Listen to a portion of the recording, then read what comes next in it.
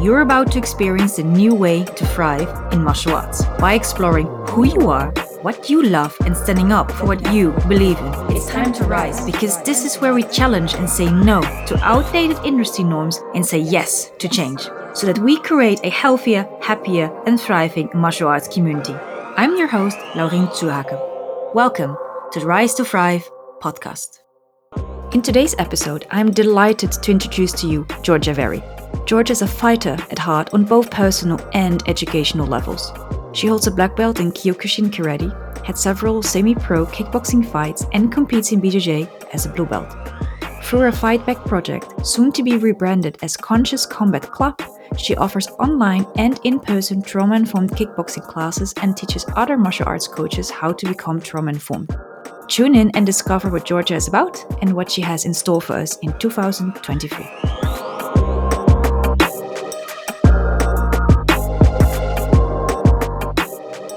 Welcome, Georgia. Please tell us who you are. How did you come to martial arts? Yes, so my name is Georgia. I use she and her pronouns. I first started martial arts as a 12-year-old when my mum determined that I was old enough to start adults karate. She didn't want me to start in the kids class. And I started because of her, because she was training and I saw her competing in kata competitions and non-contact fighting, and I was really interested in what she was doing. And when I got started, I took a while to become, open to doing full contact fighting. And then I reached a point, I guess you could say a tip point, where all I wanted to do was full contact fighting. And so that led me to getting my black belt in Kyokushin Karate, and then moving on to doing Muay Thai, which I also adore, doing some professional Muay Thai fights, and then eventually getting into Brazilian Jiu-Jitsu, which I've now been training for about 5 years, and I'm a baby blue belt in that. So I guess you could say I'm just a lover of all martial arts across the board, really. I think that there's so much for us to gain on a personal level, at a community level, and I'm sure we can talk about all that today.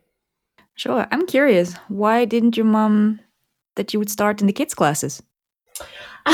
She thought that I was going to pick up bad habits. She was very strict. She was like, if you go in the kids' class, you'll learn to be soft. So we're going to start you in the adults' class, because 12 is old enough in the adults' class. If it was only maybe 1 year when I started to get interested that, she made me wait a little bit longer. It wasn't as though I was 6 and she was saying, like, you have to wait till you're 12. But yeah, that was the story. Interesting. Because it is true that especially in Germany, when kids go to kindergarten, and so some trained them with us already before, and once they go to kindergarten, then all of a sudden they are like foul-mouthed, and I'm like, whoa, where did you find that? And usually I always ask them, like, do you even know what it means? And then their eyes are big, like, what do you mean I don't know? Oh. And then I'm like, okay, just a rule of thumb. If you want to curse, normally I'm Dutch, so I don't mind too much. But I was like, if so, you need at least to know what you're saying and who you're addressing. 100%.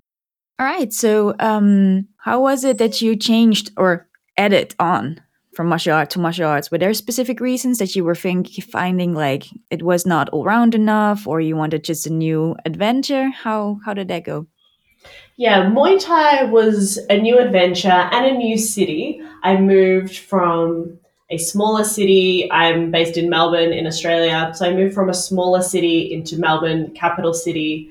And at the time, I wanted to join a more commercial gym because here in Australia, I'm not sure how it is around the world, but karate clubs tend to be very small, and you'll have maybe like a community hall, or even if it's a dedicated space, it will be, say, Monday and Wednesday nights, and those are the only 2 days that training is available. And that didn't suit me when I was 19 and I was working full-time and I was going to university and I was doing so many things. I needed a flexible training schedule. So I joined a commercial gym so that I could train at lunchtime or in the morning or in the evening. And they had Muay Thai, Brazilian Jiu-Jitsu, boxing, like sort of the classic mixed martial arts gym.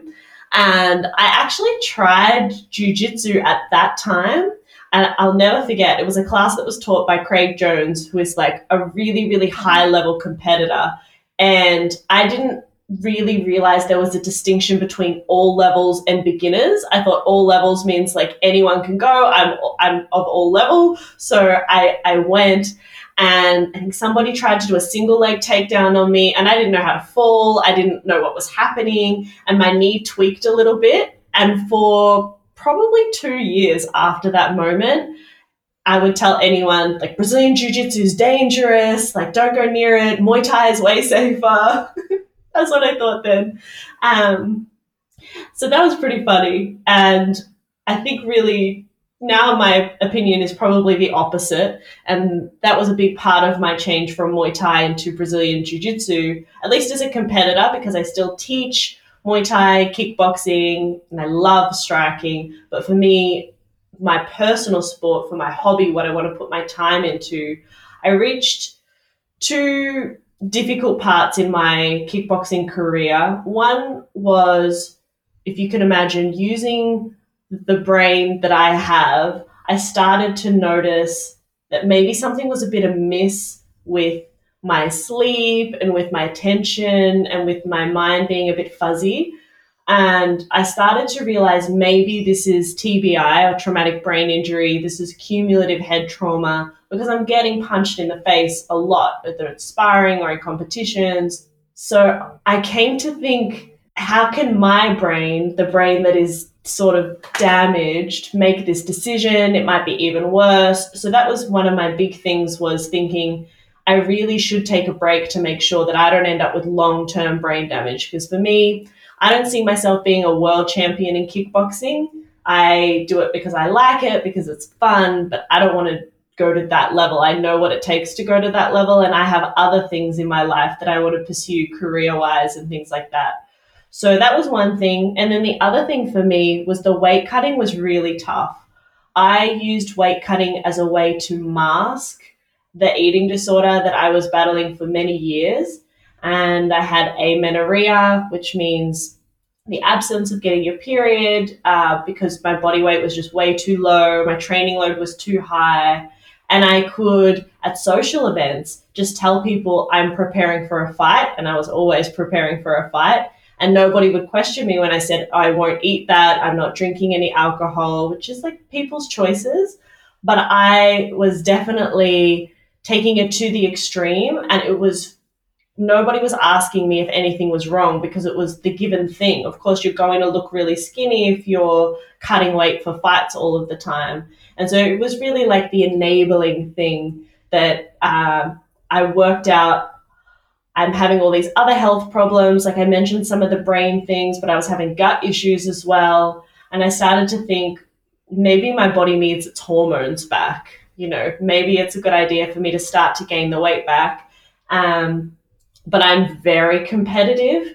And so if I'm training in something, I want to compete.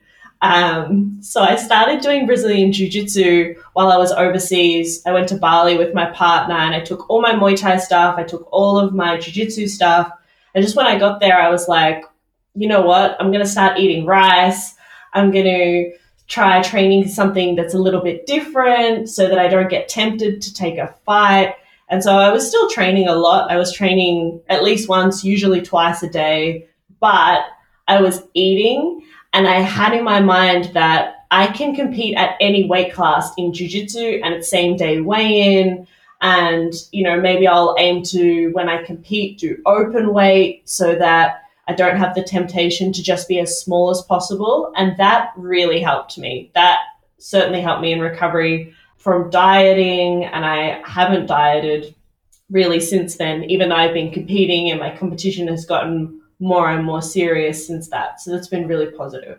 Did also like the eating disorder kind of, was it more a response to the fact that you were taking fights and just training so much, or was there a different reason and martial arts was just indeed, as you say, a way to mask it? Like, was it kind of already there, or was it more like one of those unhealthy byproducts that can happen when you just compete still on a very high level? No, I think it was there before I started taking pro fights. It sounds strange to say, but I got much better at doing what I had wanted to do when I started taking fights. As in, I got better at knowing how to cut weight quickly while training.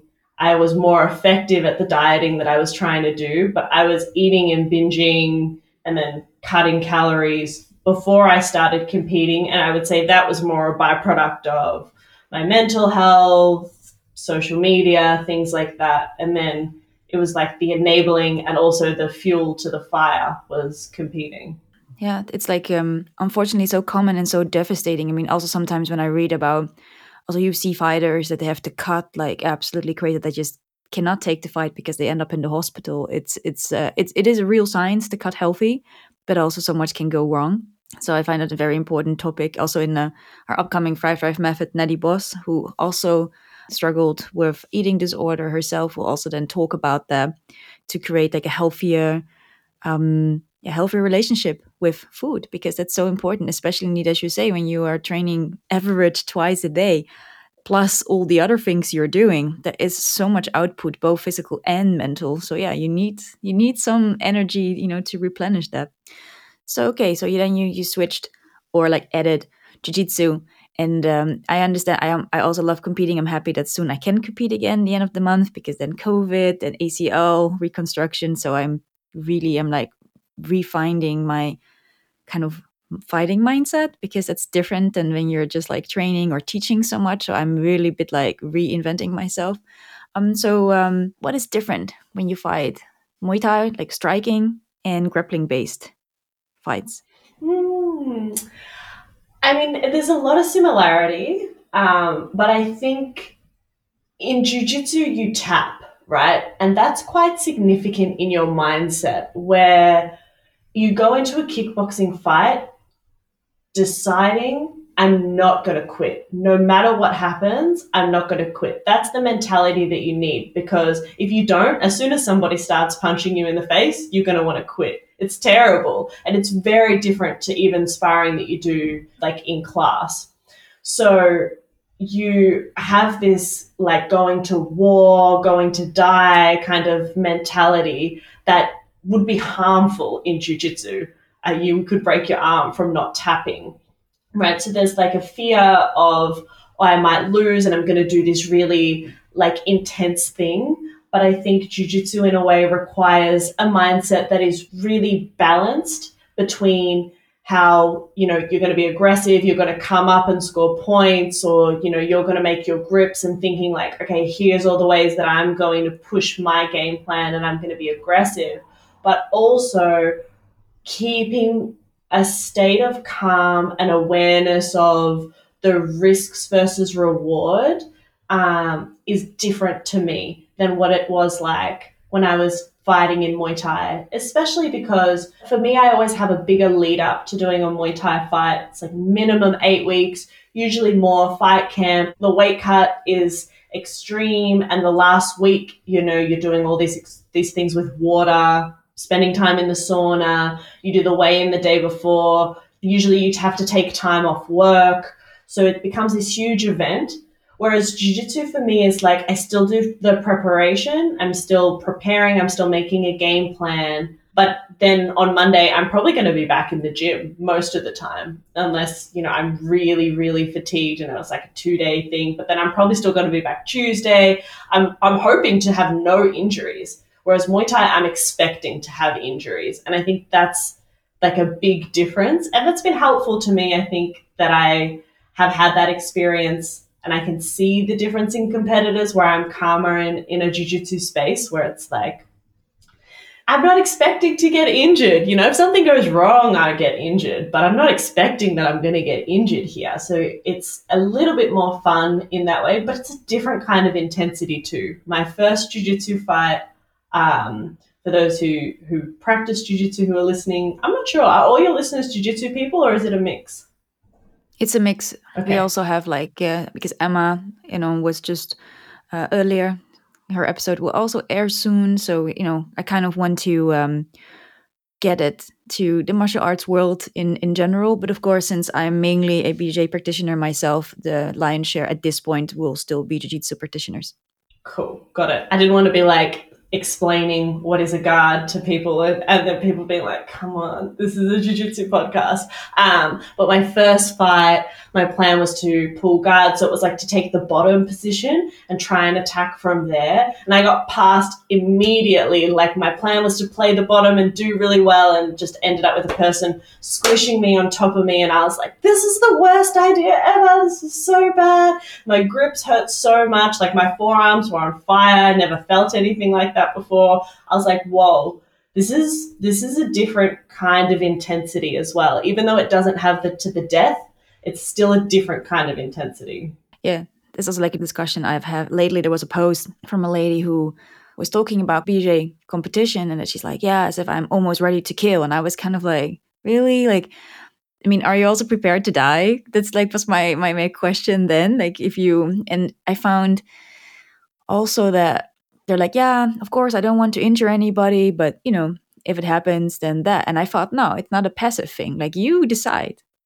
You can feel that very well. Like, I thought it's a conscious decision whether you want to continue and, I don't know, break this arm, even if they don't want to tap or this and that. I mean, just training in the gym, obviously, when I realize I'm rolling with somebody who, has a day where they do not want to tap, I'm not gonna go through it, and I just do something else. And I know in the competition it's a little bit different, but what I found problematic was that it was written in the passive sense, as if this athlete doesn't have control over that. I mean, look, freak accidents happen, right? But when it comes to like applying and submission, I was really thinking like, yeah, but you get to decide that.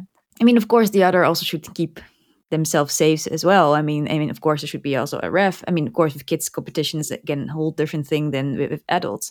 But I always found like also me having been in real street situations, one of my problems in jiu-jitsu, for instance, is that I need to learn to assertive. Aggressive I will never be, because I know what it's like to really be on when something happens on the street.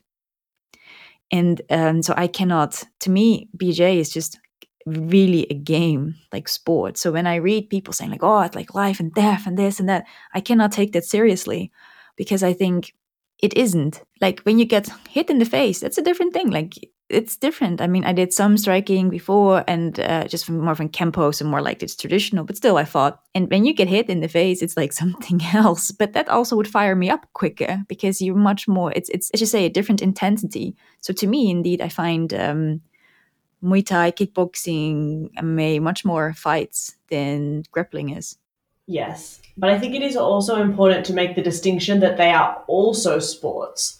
So in Muay Thai, if somebody sweeps me and I hit the floor, I'm safe at that point in time, right? It's not my brain that's in damage or in threat of being damaged from the fact that I allowed myself to be swept. If I get swept, I lose points, and I like am embarrassed. The other person gets to put their fists up and I have to stand back up again. It's annoying. That's just one example of rules. And there are many rules within Muay Thai. And so when I'm working with clients and they'll say, can I do this or could I do this? And I'll say, well, for our sport, that's actually illegal. You can't do a 12-6 elbow. You can't elbow straight down on top of someone's head in the street. If that's what you remember, you can do that if that's what you want to do, because there are no rules, right? But there's a clear distinction, and that is why I'm very careful to make sure that we're not talking about Muay Thai as being self-defense, because it is not,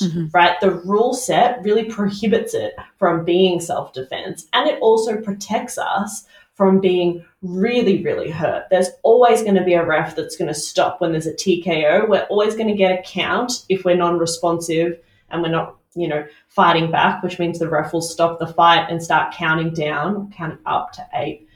There are many things in place that protect us that are different to a self-defense scenario. And for that reason, it's a sport as well too. But I still consider it like a fight. You're a fighter. I didn't really consider anyone a jiu-jitsu fighter.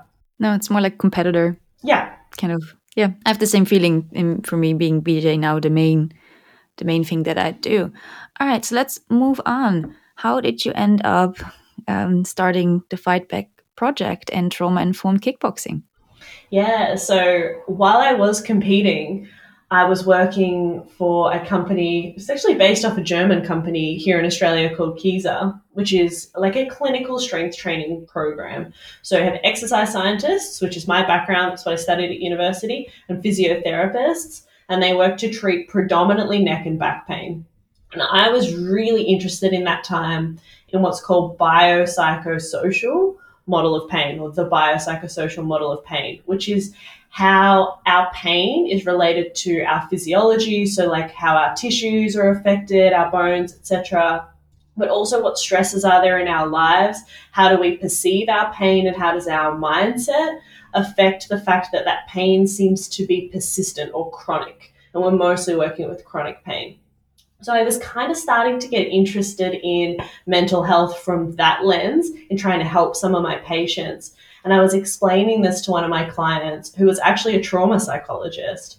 And he knew that I did kickboxing because I'm pretty sure at that time I was weight cutting. So everyone I met knew that I was doing kickboxing. I think I would put it as a caveat at the start of all our meetings. If I'm a bit out of it, that's why. But he actually said to me, I've always wanted to be able to refer my clients to learn kickboxing because I think there's this huge capacity for martial arts training in terms of how we somatically process trauma, which means how we process trauma at a body level. And he was doing a lot of somatic work.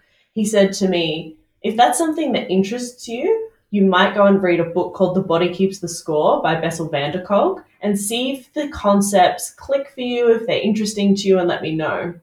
I went and read it, and it's like my favorite type of book are books where you're learning theory, but you're hearing like real life stories in the way that those are applied.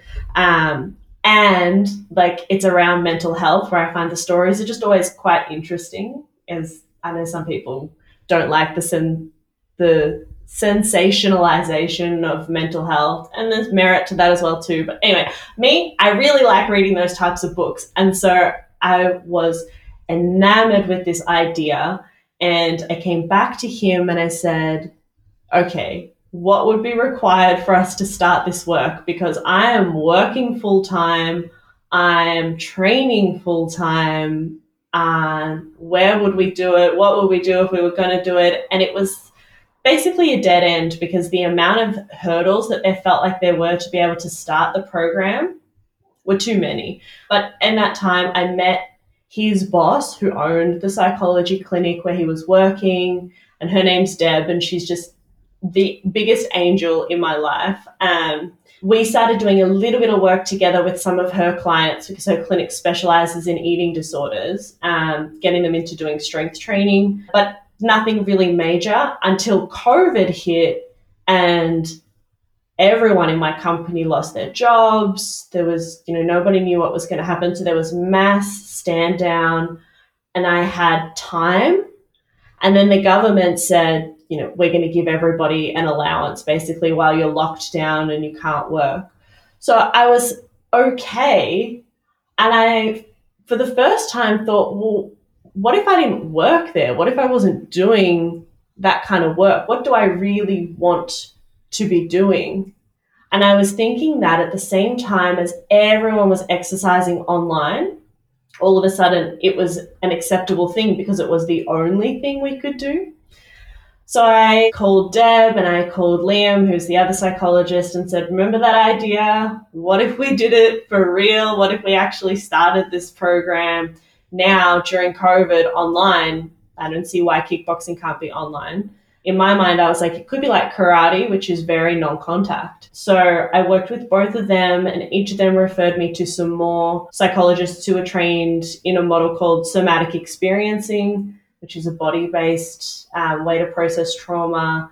And we had many revisions of what a program might look like, and I researched a lot about trauma-sensitive yoga. I was reading a lot of different books, literature, trying to see if I was going to do a kickboxing program, what would it look like? And we ended up with a skeleton, which then got pilot tested with 4 women. And it was incredible. Like, as I was teaching it, I was like, this is exactly what I want to be doing with my life. I started exercise science because I loved combat sports and I wanted to do something at university that connected with what I was passionate about, but I just didn't care about working with athletes. I like being an athlete, but I'm just not interested in being the 2% that's going to make you better or worse at, your strength, and hope that's going to translate to your martial art, which is what strength and conditioning coaches are really subjected to. And this was purposeful. This was a way to apply everything that I've been learning throughout my life in a way that was super meaningful. We had really, really great outcomes for the clients that I worked with. So I ran another program and another program. And when I had started the program, I'm very action oriented, and I was nervous that nobody was going to join because who am I? I've never run this before. I have no experience. So I started a podcast because I felt like that was going to at least give me some sort of action that I could be taking that felt positive. It just so happened that program kind of took off at the same time, but the podcast was amazing because it meant that I got to connect with people like yourself, like a lot of researchers, practitioners around the world, and ask them what their programs look like in disguised as a podcast, basically. I published everything, of course, and the podcast is doing well, but that's to me almost like a side benefit of the fact that I got to have all these great conversations that have then informed my program. And I realized that I had a network of practitioners that I wasn't sure if it existed. And actually one of the guests that I had on, Kathy Van Ingen, who runs a program, she's kind of stepped away a little bit now, but she founded a program called Shape Your Life in Canada, which is trauma-informed boxing. And she was wanting to organize a thing where practitioners and researchers would meet up. And I was like, well, you're really busy. You're a professor at a university. I've got the time. I'll do that. So I organized a 2-day event where a bunch of people from around the world got together, and we spoke about what trauma-informed martial arts meant to us, what was inherently therapeutic about martial arts, and how we were all working differently in different styles, especially striking versus grappling versus self-defense focused programs. And that's just been wonderful. It was really great to share ideas and have that as an ongoing thing as well too. And that, of course, informed then my program. And then I took some of the knowledge from that as well as everything that I had been working on, and I started working with martial artists who hadn't been running programs because people kept asking me how they could start a program like mine. And I was like, well, I'll just start teaching people. So I started teaching people a course, and now there are some sister schools. We have a sister school in Kentucky. We have another one in British Columbia. One's jiu-jitsu. The other one is kickboxing. We have some more that are in the works, ready to be announced as affiliates soon. And we work really closely together doing peer support, basically, where we catch up and say about what problems we're having and what, things that have been going well so that we can borrow ideas from each other.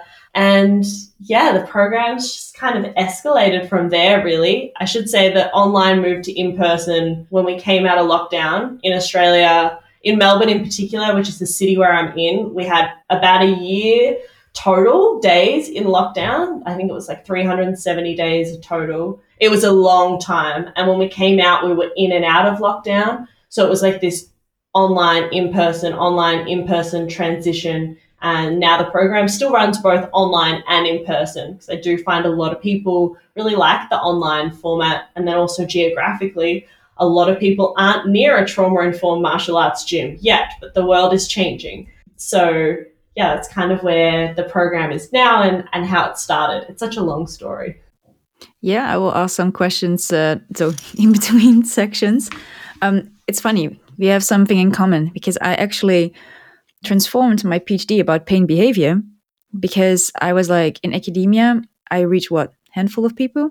But if I transform it in a much more hands-on approach, I get to work with real people, actual people that need it. So the impact would be much greater. So also from my own experiences with trauma and then, of course, pain behavior, because I had then more than from a historical cultural perspective, but, pain indeed transformed it and kind of pulled the Danaher by stopping the PhD. But actually, in a way, my PhD is in many ways just, I think for you as well, it's what we do now. It's ever ongoing, it's ever growing, and your impact is huge because you have affiliates, it's worldwide. So congratulations. I mean, that's hard work and it's paying off. So that's amazing to hear.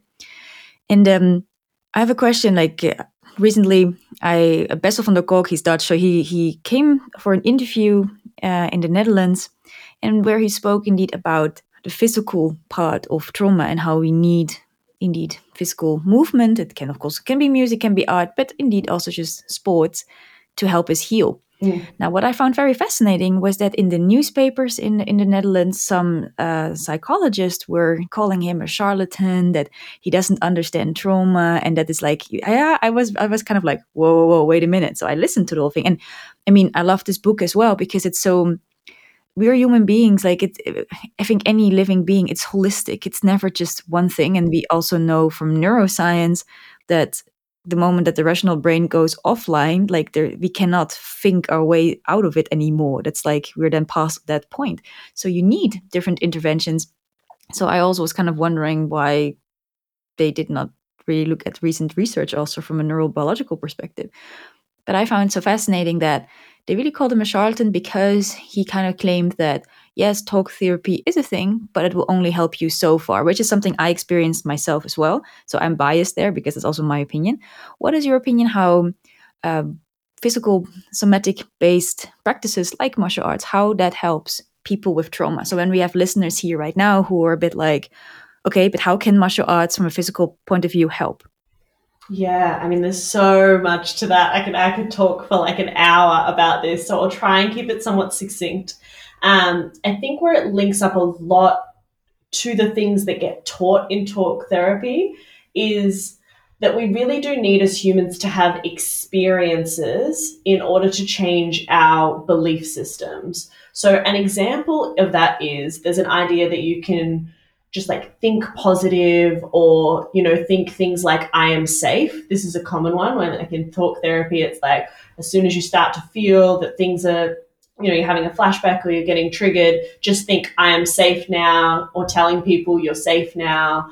All of these things might help some people, and they definitely do help some people, but a lot of the time your brain is smarter than you being able to just tell it things. I can't just tell my brain you're going to win this competition if I didn't train, because the voice in my head's going to be like, you didn't even train, how are you going to win?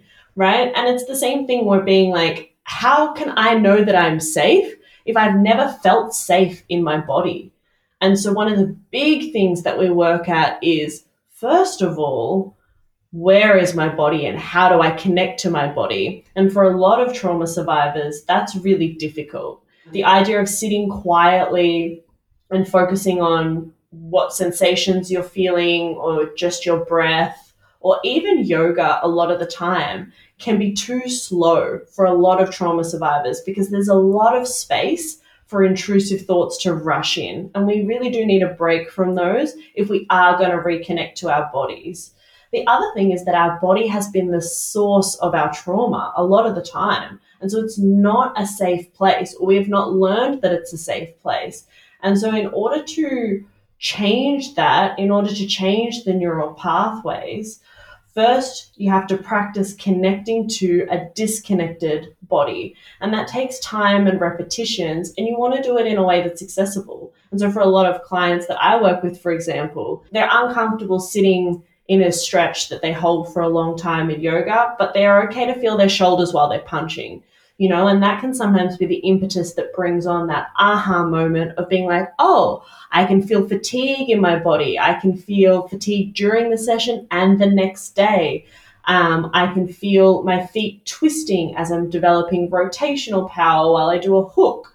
All of these little things start to teach you, oh, I can feel my body. And once you have a connection to your body, or what I call a blueprint of where your body is in the world, where we start to develop an idea of, okay, I know I have shoulders, but what does that feel like? I know I have legs, but what does that feel like? Then we can start to use our body as the site to guide our ability to calm ourselves down. So our ability to insert a gap in between feeling triggered and a response. And again, that's very experiential, as in you need to practice doing that to believe that you're going to be able to do that. So talking about something and telling someone, next time you feel stressed, focus on whatever, your breath, 5, 4, 3, 2, 1, look around the room, people need to actually have had experiences of practicing that. And I think martial arts has a huge benefit there to even some other physical movement practices, which everything has its pros and cons. But one of our big benefits is that we practice feeling our heart rate go up. Your heart rate's going to go up when you practice kickboxing or jiu-jitsu or any martial art because you're exerting yourself. And some of that feels a little bit like anxiety and stress. And you've felt that come back down because you want to practice in a way that's sustainable, so we're not just redlining people the whole way through, and that's part of the trauma informed piece. So you've got proof now that your heart rate can go up and come back down. You've got proof that you can influence your heart rate coming back down, and in my program we do targeted activities to practice this, and that all shows up for you as evidence that you can do things. So then you change the way you think about things. And I think that's where it really ties in to, rather than just talking about something until you believe it or talking about something until you change your mind, changing your mind by doing is our human nature. We would do it that way in every other aspect of our life, except for in mental health, where that idea is a charlatan's idea, or whatever it is that, people who are still very, very married to talk therapy being the only way. And I think it's interesting that nobody that I know who works in a somatic space or who does trauma-informed martial arts would say talk therapy doesn't work. They'll just say it doesn't work for everybody and we need alternatives. I think that's also the much more nuanced approach. Like I said, I was kind of a bit shocked when I kind of opened the newspaper and I was like, wait, what? They're attacking Bessel? Like, what? But I think indeed the thing with people with trauma indeed is that the body, when you don't feel safe in the body, like it starts all from there. And what you say, like with these positive affirmations, I think the moment you create undeniable proof that you can do it or that it is possible, that's, I think, when these beliefs start changing also in a sustainable way. As you say, you cannot be like, oh, I'm so good, I'm just gonna think myself in winning the worlds, but I didn't train.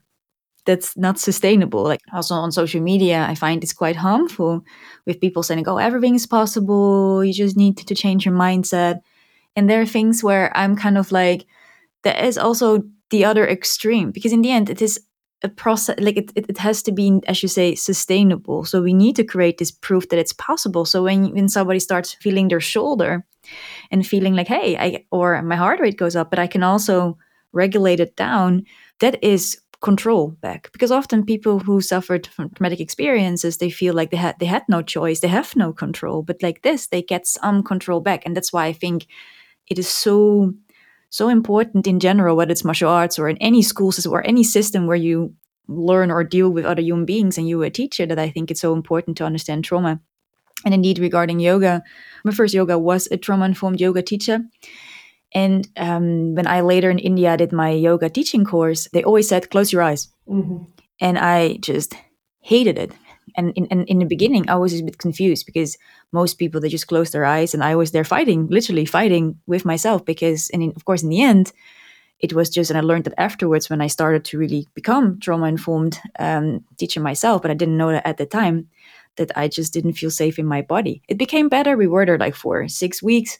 So halfway through, I felt safe. And then it was indeed not a problem.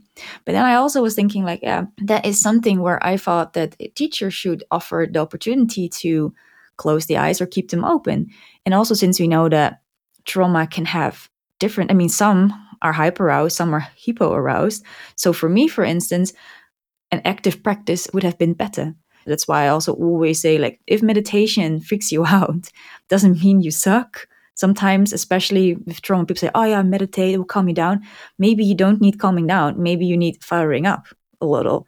Because often trauma is seen like, yeah, you need to calm down because you're hyper aroused. And I'm like, that's not always the case. And I think that programs like martial arts, I think, is also nice because the sliding scale is so nice. Because also with jiu-jitsu, yeah, you can have a hard competitive role, but you can also have a flow role or just do some games where the stakes aren't so high, so you don't get so aroused so quickly.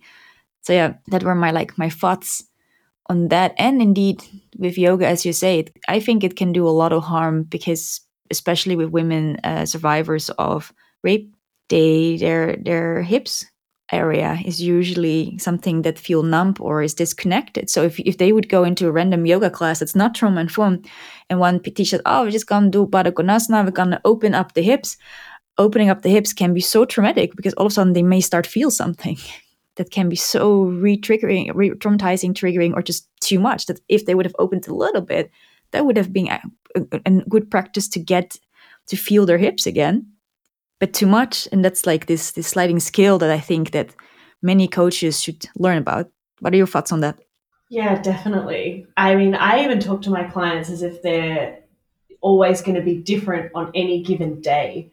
You know, like we're not going to find that you are tending to needing to increase your energy or you're tending to need to calm down. Every class, at the start of class, we do a battery check-in, which we might even think of as like a window of tolerance check-in, but I use the language battery because it makes sense to most people. So we'll check in and say, what's your battery doing today? What percentage are you at? Or can you just get a feeling for it? You don't have to put a number on it. And this is going to look different for you depending on where you're at. So you might be on 60% today because you've been really stuck inside. You feel like you really just need to hit something. You need to move. You need to expel some energy. Or you might be on 60% because you're really overworked, you're really tired, you haven't been sleeping well, and you really need a restorative session today where you're just moving your body. And in both cases, if we can honor that, then you should end the session with more energy than when you started the session. That is a really good goal to work towards in all types of practices, martial arts and otherwise. Exercise doesn't have to be draining, especially when it's a trauma-informed program. That's very rarely why people are coming to us to try and work as hard as possible. So once you start to think, okay, I can tell where my battery's at, I can tell what's draining it, then you can set a word or a phrase. So it might be pause, it might be rest, it might be focus, it might be release.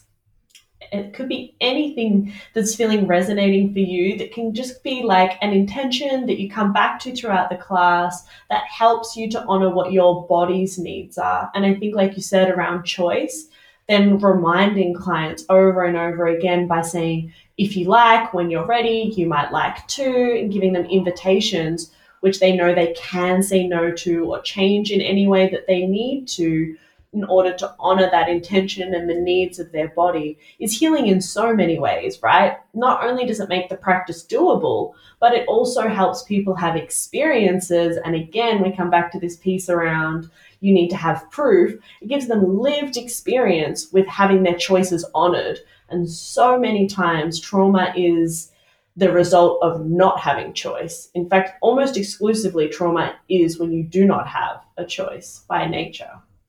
Yeah, so for our listeners from Jiu-Jitsu, just a very simple, practical example about, I like the battery metaphor, is that when we roll, typically I ask, decide for yourself whether you want more competitive rolls or flow rowing. Because if you have a regular class, so it's not necessarily a trauma-informed class, but say you're in a gym and you feel that your battery today is, I don't know, maybe even 40%, who knows? That you can voice like, well, today I don't feel like competitive roles, I would like flow roles, because then also your partners know what's up. So as a coach, I tend to, especially when it's with a bigger group, I ask who feel like competitive roles, who feel like flow roles, because then the others know what to anticipate, what to expect, and also that if they then agree to roll with a person that says, nah, today no competitive roles, then they also cannot get frustrated because they know what they get into. Because we talk about, these things, and sometimes some people say to me like, yeah, but, I have a room full of big guys and stuff, and I don't want to ask them about their battery. So I say, yeah, then just ask, do you feel like flow or competitive roles today? So I think sometimes we also need to think about how can we translate these terms, because some people think, yeah, trauma informed is just cuddling. You just like, I'm like, it's not. It's creating a space where people can also train hard, and how that looks like can be completely different for every person. But you want to create it that they can dare to venture out of their comfort zone, or maybe stay in it if they have a bit like a lower battery charge on that day, but that they know that they will feel better afterwards. And I think sometimes, and I'm also really thinking about this, and maybe you have some input there as well. I mean, the trauma-informed terms, they're gentle. Of course, they should be. But I also think sometimes we need to find some other terms for it, especially in the BJJ world, because many are like, I don't feel happy, if they don't align with these terms, even though I do believe that they align with the principles of it. So yeah, so I try to kind of create a list with things like, yeah, do you want a flow or a competitive role, to kind of bypass sometimes these things, because some people just find it floating, you know. Yeah, absolutely. I think trauma informed as a term is a big turn off to a lot of people. And I dream of a time where we don't need that language and we can say person centered, because that's really what it is. It's honoring people's needs, it's showing up for people as they are, it's helping people with different abilities, different energy levels, different battery levels, different everything, be individuals on the mat or however you train. So I think, yeah, in terms of ways that people can translate some of that, one thing that has been really helpful for me and for some other friends of mine has been to pay attention to your breath, if that feels safe and comfortable for you, and the breath of your training partner. And just to remind them to breathe, especially if you say at the start, and this is something that often happens, right? No one's at fault, but often we'll say, okay, we're going to flow roll. And then one person's like, this flow roll is not going the way that I wanted it to go, so I'm going to turn it up a little bit. The other person turns it up. All of a sudden, we're full rolling. And at that point, it can be easy to be like, hey, we said we were going to flow roll, but, you're also in a community space where you want to make friends with people. You don't necessarily want to turn somebody off. So an alternative might be to say, hey, you're holding your breath right now. Are you okay? And that's just a circuit breaker, just like grounding strategies are a circuit breaker in order for us not to get stuck ruminating on looping thoughts or emotions. There's a circuit break for your partner to go like, oh, maybe I am holding my breath and tensing my jaw and fixing my grips. And how could I possibly be holding my breath if we were flow rolling? And even if we're generally rolling, getting someone to be like, focus on your breathing is really, really helpful. If you're at a much higher level than somebody, if you're rolling with a white belt, it's going really, really intense, or if you're sparring with somebody who's really, really like lower intent, like lower skill level than you, I'll also over exaggerate modeling breathing. I'll be like, I'll move away, I'll create a long guard, and I'll be like, and the other person usually follows because we're always mirroring each other in sparring, especially in striking. It's like I do a roundhouse kick, the other person does a roundhouse kick. Most people do that. And that's how humans are wired as well too. So that can be really helpful, is just to model that behavior. You don't even have to use language, or you can just say something like, are you holding your breath, or are you remembering to breathe? I think it's so important indeed that often we just need to interrupt. And it doesn't have to be like this super invasive, direct way of interrupting. So I really like, we also often use the breath that I'm like, yeah, when you realize you're holding your breath or you're really panting too hard and you're using too much strength, because you have in jiu-jitsu, we just recently started a fundamentals course, and I'm tiny. And then some of the new big guys are like, oh, but I'm so sorry. I know I use so much strength, but I don't know how. And I'm like, you'll learn that. I said, but indeed, first step is just try to be mindful of your breathing, because the moment your breathing kind of is a decent, nice pace, then you also ease up, and then you're not so rigid and so tense. You'll be a whole lot less tired, I can also assure you. But we have some funny things, like we have one of our purple belts. He starts singing when he realizes, and humming something when when somebody is like using, I'm not even saying spaz, but really using a lot of force and like not breathing anymore. Then he just starts like singing, and it's so funny because he has a very good singing voice. But then they're so like busy, and then you see this moment where the brain realizes that their partner is like singing, and then they're like, what? And then he just smiles and he's like, yeah, take a deep breath, and we continue. And it's so funny because actually people laugh. So laughing, of course, is also super relaxing. So we really try to kind of, and of course we play games. Like we described this also in our project. We have like so many games that you can play, but one that I like a lot is like bean bags or small balls that both have one, and then you roll. And then when you win, you get two. So yeah, you win, but then you get both balls. So then when you continue, the other has like everything free. But that's also a way to kind of, it's more like a constraints-led approach, that you take some strength out and they have to think more, and they're like, wait a minute, time out. And they, instead of that, they really get in this kind of icy red kind of mindset, they become much more playful. So play is for us also a very important way to, you need to regulate the breathing and lower the stakes, so that they are like, it's okay to be tapped, it's okay, it's just, we just want to find solutions and have fun whilst doing it. So thank you for it. These are really good. I like your approach. I was like breathing yourself to need co-regulate your partner. So with the last bit of our interview, you mentioned that you're gonna change the name of the Fight Back project. Yes, so hopefully at the time where this airs, if folks try and look up the website, the domain might have changed. It's such an awkward time at the moment. I don't know if anyone's ever rebranded, but like my website is half rebuilt and the domain is there, and I'm using the new name with some people. But last year we decided like a big priority for us is to open what's known as a social enterprise. So this is a business, so a gym that runs for a purpose. And for us, our purpose is access. So providing access to martial arts to women who have experienced trauma that otherwise would not be able to get access, both because they haven't been able to find trauma-informed care, but also because of financial restraints. And in part of that process, I worked with a team, and it was really interesting for me to explain martial arts and trauma-informed practice to people who don't know anything about it, which is what you need to do when you want government funding and grants and investment. And they were like, why is it called the Fight Back Project if it's not self-defense? And I was like, I kind of like that it's like that, because it was always a good conversation starter around that. But we got to a point where it was like, well, it doesn't really serve you to have to go through explaining all of that. And to me, it is really important that what we are teaching is not a self-defense program. Like I said, you cannot learn Muay Thai and then expect that that's a self-defense course. Those are two different things. I don't have anything against self-defense. I think a lot of people who work in advocacy and domestic violence shelters and trauma healing spaces are a bit aversive to self-defense programs because of the victim blaming connotation. I do personally believe that when taught in the right way, self-defense can be really empowering.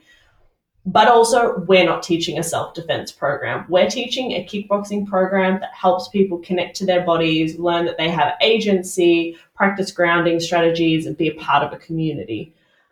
So we changed the name from the Fight Back Project to the Conscious Combat Club, which I really love because it encapsulates the fact that not only trauma survivors will benefit from a trauma-informed space. And that was the other thing that I really wanted to capture in what we were talking to people about, is that we want to create a space where you don't need to identify as having had trauma to be able to want to train somewhere where you're allowed to have a say in the way that the practice is going to look, where people are conscious of your needs and where you're conscious of your training partner's needs and you're really aware of that. So that was where Conscious Combat came from. And we really do want to start like a little community club that will service, it's disappointing that geographically you can't reach more people in one go, but I feel like the first step in something like this becoming widespread across all of Australia is having one gym. So we're focusing on opening our flagship gym this year, which if anyone's in Melbourne will be in the inner north. And I have that will definitely happen this year. I'm so certain that the universe is aligned for that to happen for us, and we'll move out of doing pop-ups, which we are still doing. So I am still running classes at the original psychology clinic that I worked with, Person-Centered Psychology in South Melbourne, and we run graduate classes at a Krav Maga school, and we still have the online classes, but we're just ready to get a forever home. Well, that's really amazing. And I think, growing, it's always a process and it's always kind of a give or take. But I think in the end, it will be better for almost everyone. And you will also find new solutions as you go. You will be presented with different problems to solve. But I think there's so much growth in that process and solving them.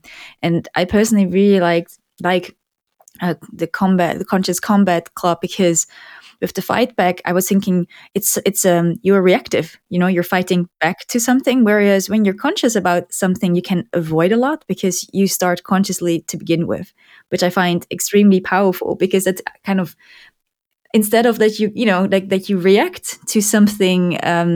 You kind of take care of it right before it even becomes a problem. So I find that it got gave me goosebumps when you wrote that. When I saw that, I'm like, oh yeah, that's really, really cool. And then my very, very last question, always, what is your favorite quote or question?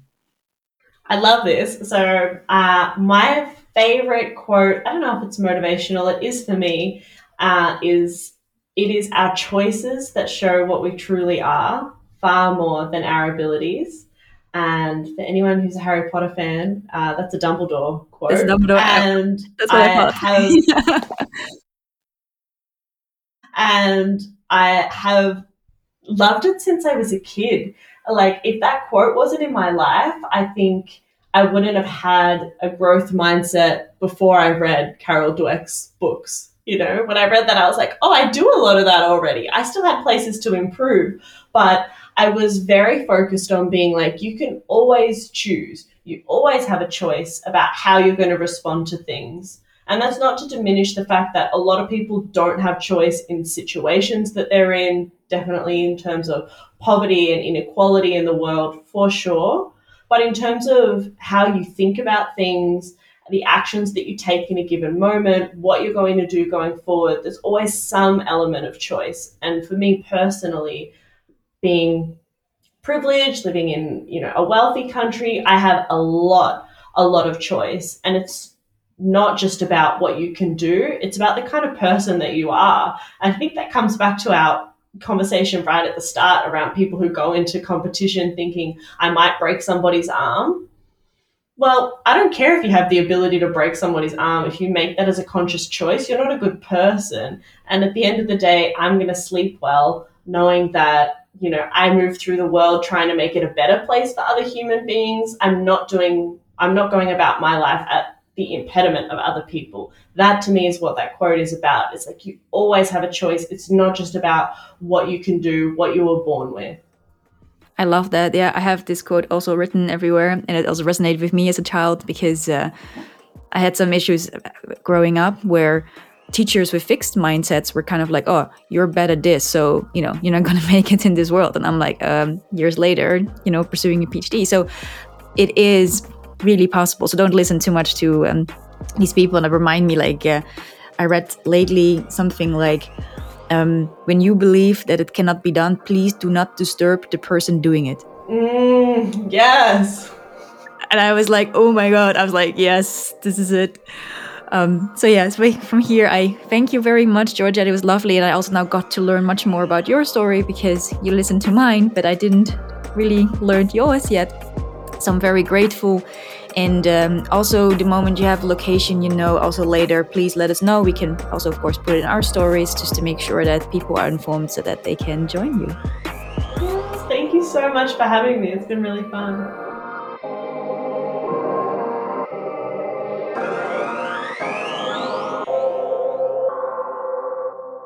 Thank you, Georgia, for sharing your journey and future projects. To me, people like Georgia show by example how to rise and thrive in the martial arts world, without overlooking the struggles and obstacles that she needed to overcome. I cannot wait until her own brick-and-mortar Conscious Combat Club opens. In the show notes, you will find information regarding her projects and how you can get in touch with this lovely lady.